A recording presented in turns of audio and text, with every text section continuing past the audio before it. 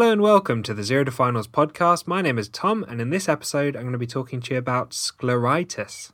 And if you want to follow along with written notes on this topic, you can follow along at zerotofinals.com/scleritis or in the ophthalmology section of the Zero to Finals medicine book.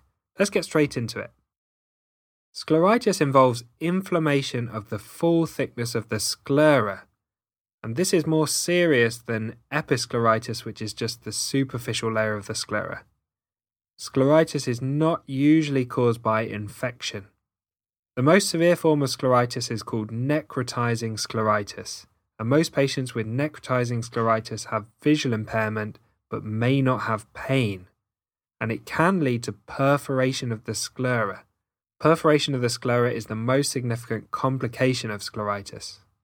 There's a few associated systemic conditions that can be related to scleritis, and there's an associated systemic condition in about 50% of patients who present with scleritis, and this may be rheumatoid arthritis, systemic lupus erythematosus, inflammatory bowel disease, sarcoidosis, or granulomatosis with polyangiitis.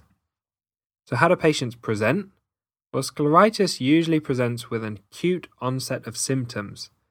Around 50% of cases are bilateral, with the other 50% being unilateral, and patients present with severe pain, pain on eye movement, photophobia, eye watering, reduced visual acuity, abnormal pupil reactions to light, and they'll have tenderness on palpation of the eye.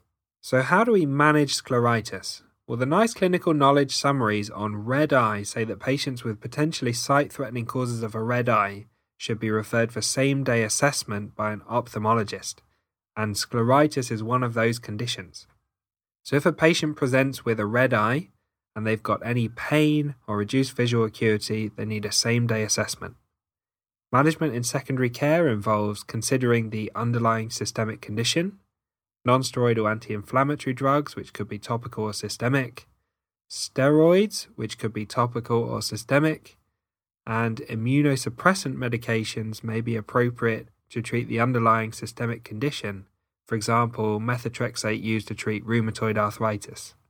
So thanks for listening to this episode on scleritis. A big thank you to Harry Watchman for perfectly editing the podcast. I hope you join for the next episode of the podcast, which will be on corneal abrasions.